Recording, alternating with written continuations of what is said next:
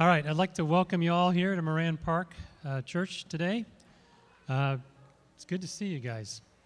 I want to just remind you again about the rhythm that we're going through. This being the second Sunday of the month, this is going to be a celebration Sunday where we're going to sing and give worship and honor to Jesus today.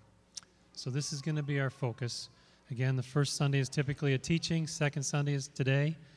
Third Sunday is a connecting Sunday. Fourth Sunday will be focus on prayer, and then the fifth Sunday is focus on the city church. All right, so before we get started, we'll just like to read a little bit of a call to worship, and this comes from Psalm 149, verses 1 through 5. Praise the Lord. Sing to the Lord a new song, His praise in the assembly of His faithful people. Let Israel rejoice in their Maker. Let the people of Zion be glad in their King. Let them praise His name with dancing and make music to Him with tambourine and harp. For the Lord takes delight in His people. He crowns the humble with victory. Let His faithful people rejoice in this honor and sing for joy on their beds. Do you all understand what that means? I mean, we can go before God Almighty, creator of heaven and earth. Yeah, please go ahead and sit down. And we can come boldly, not because of who we are, but because of who we are in Him. That's not what I've got a lot more to say, but I just had to lay that out there. Man, it's like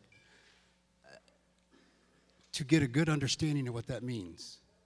It's more than words. Good morning. Man.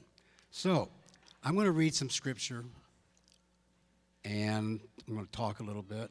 Then I'm going to read some more scripture. So, just put your ears on and hear what God has to say to you this morning.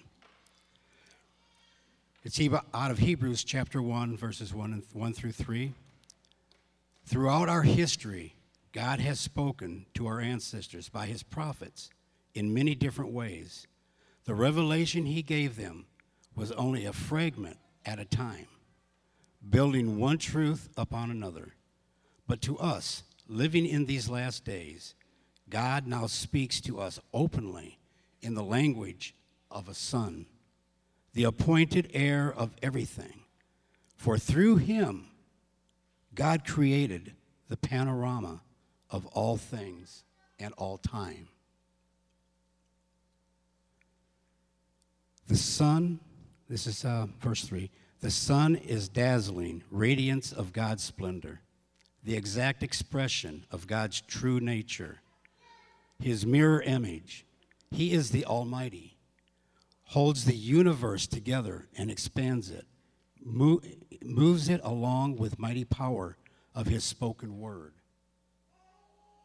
He accomplished for us the complete cleansing, amen, of sins, and then took His seat on the highest throne at the right hand of the majestic one.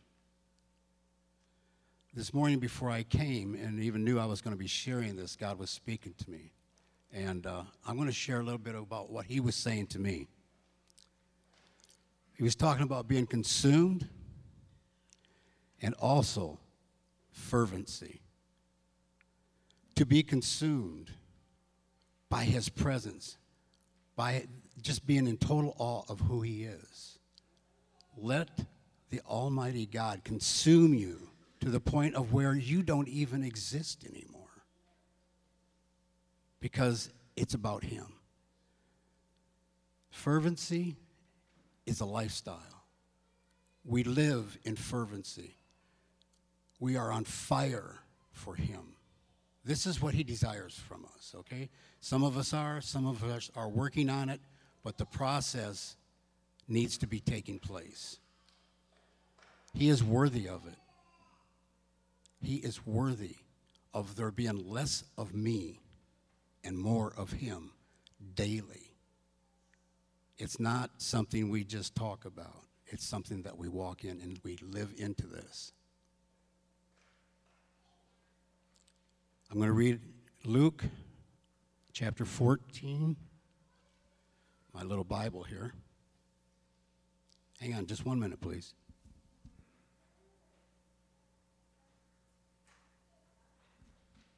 Okay, Luke 14, starting in verse 25 through verse 26. Large crowds were traveling with Jesus, and turning to them, he said, "If anyone comes to me and does not hate father and mother, wife and children, brothers and sisters, yes, even their own life, such a person cannot be my disciple.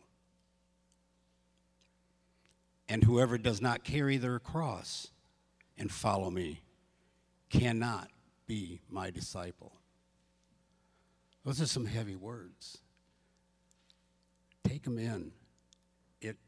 The fact of we love each other, we love our family, but the love that we have, that passionate love we have for them, should look like nothing compared to the very love that we walk in daily for our Lord.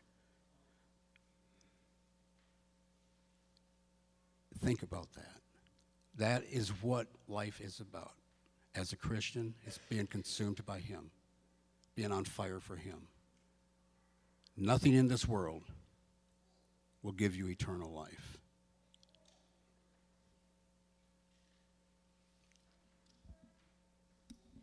And this is a Sunday of celebration. So we're celebrating the fact that it's not us, it's what God has done for us. And it's our reasonable service to just give Him our all. And so the scripture that I have is Hebrews. I put them here this time so I would remember them. There we go. Hebrews 1, 8 through 14. But about His Son, He called Him God. So this is what God is saying about Jesus. For about His Son, He called Him God, saying, "Your throne, O God, endures forever and ever, and you will rule your kingdom with justice and righteousness." As we're reading this, think about it, because we're praising and celebrating Jesus. Think about what this says about your God and my God, Jesus our Lord. 9. For you have cherished righteousness and detested lawlessness. For this reason, God, your God, has anointed you and poured out the oil of bliss on you more than on any of your friends. And He called Him Lord, saying, "Lord, you formed the earth in the beginning with your own hands and crafted the cosmos. They will both one day disappear, but you will remain forever. They will all fade like a worn-out garment, and they will be changed like clothes, and you will fold them up and put them away. But you are I am. You never change, years without end." And God has never said this to any of His angels: "Take your seat next to me at my right hand until I force your whispering enemies to be a rug under your feet."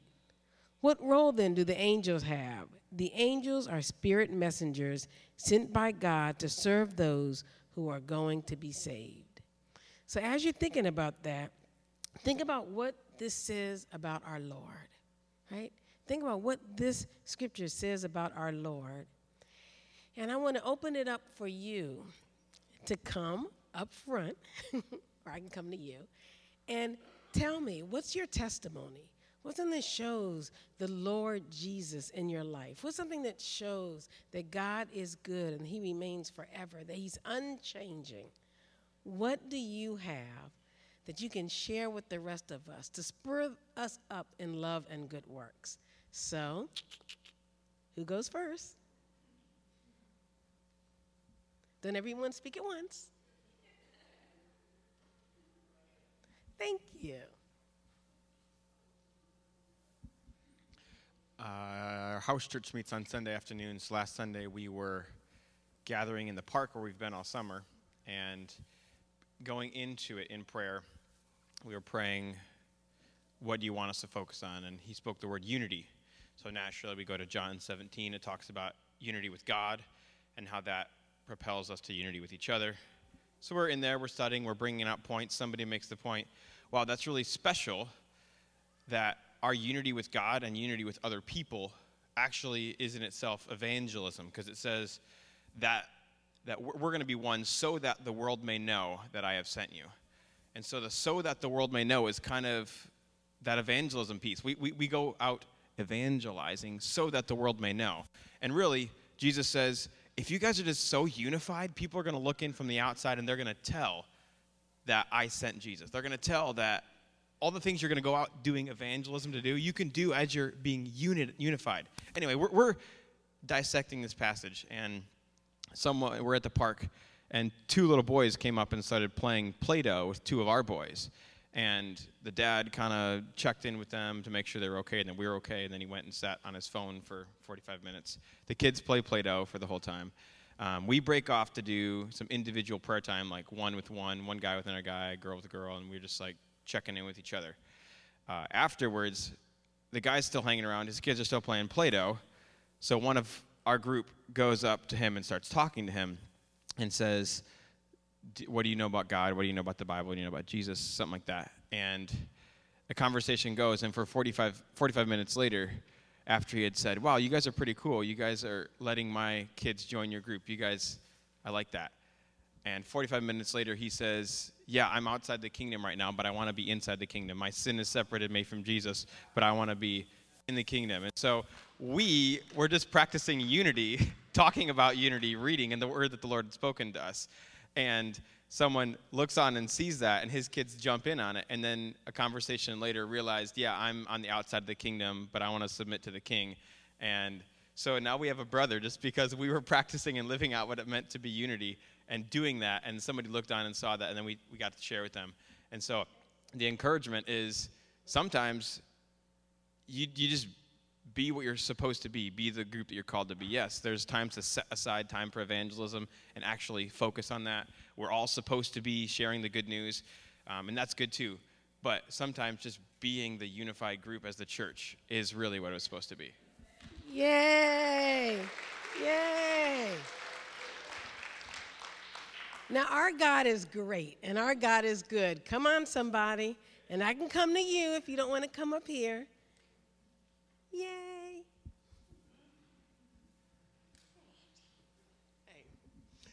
I'm just giving myself to the Lord, so I really don't know much, but I just want to say that Marshall over here, he has put her in my life for a reason. She has a voice out this world. She wouldn't come up here. So, Marshall, would you come up here, please, and thank you? She said I wouldn't do it, but the Lord said I would. Won't he do it, girl?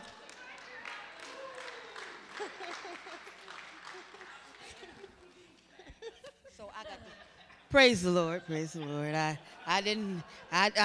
said don't do it, and she did it anyway. So she said she wants me to sing her a song, so I'm gonna try to do the best I can with what I got.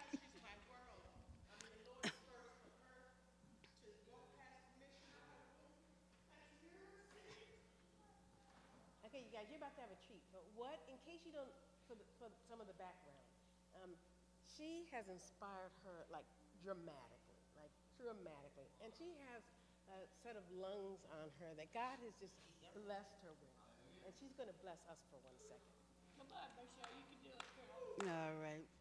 Okay. As I come into your presence, past the gates of praise, into your sanctuary, where we're standing face to face. I look upon your countenance. I see the beauty of your grace. I can only bow down and say, you are awesome in this place. Our God, you are awesome in this place, mighty God. You are worthy of all praise. To you our lives we raise. You are awesome in this place, mighty God.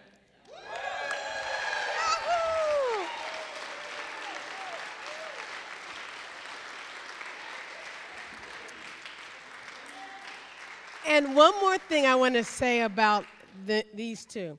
So I forgot names, names, but the one in the white dress, she was telling me last week, as a matter of fact, that she was really out of it and sad, and she'd walk by this door, and she was singing in her room, not even realizing, and she ministered to her so much that she came in and she was like, I'm with God. You're with me, So I'm telling you, our gifts, you might think they're nothing because you look at yourself and you think, but other people are so blessed by you. I thought she was getting up to give one. I was like, yes, come on.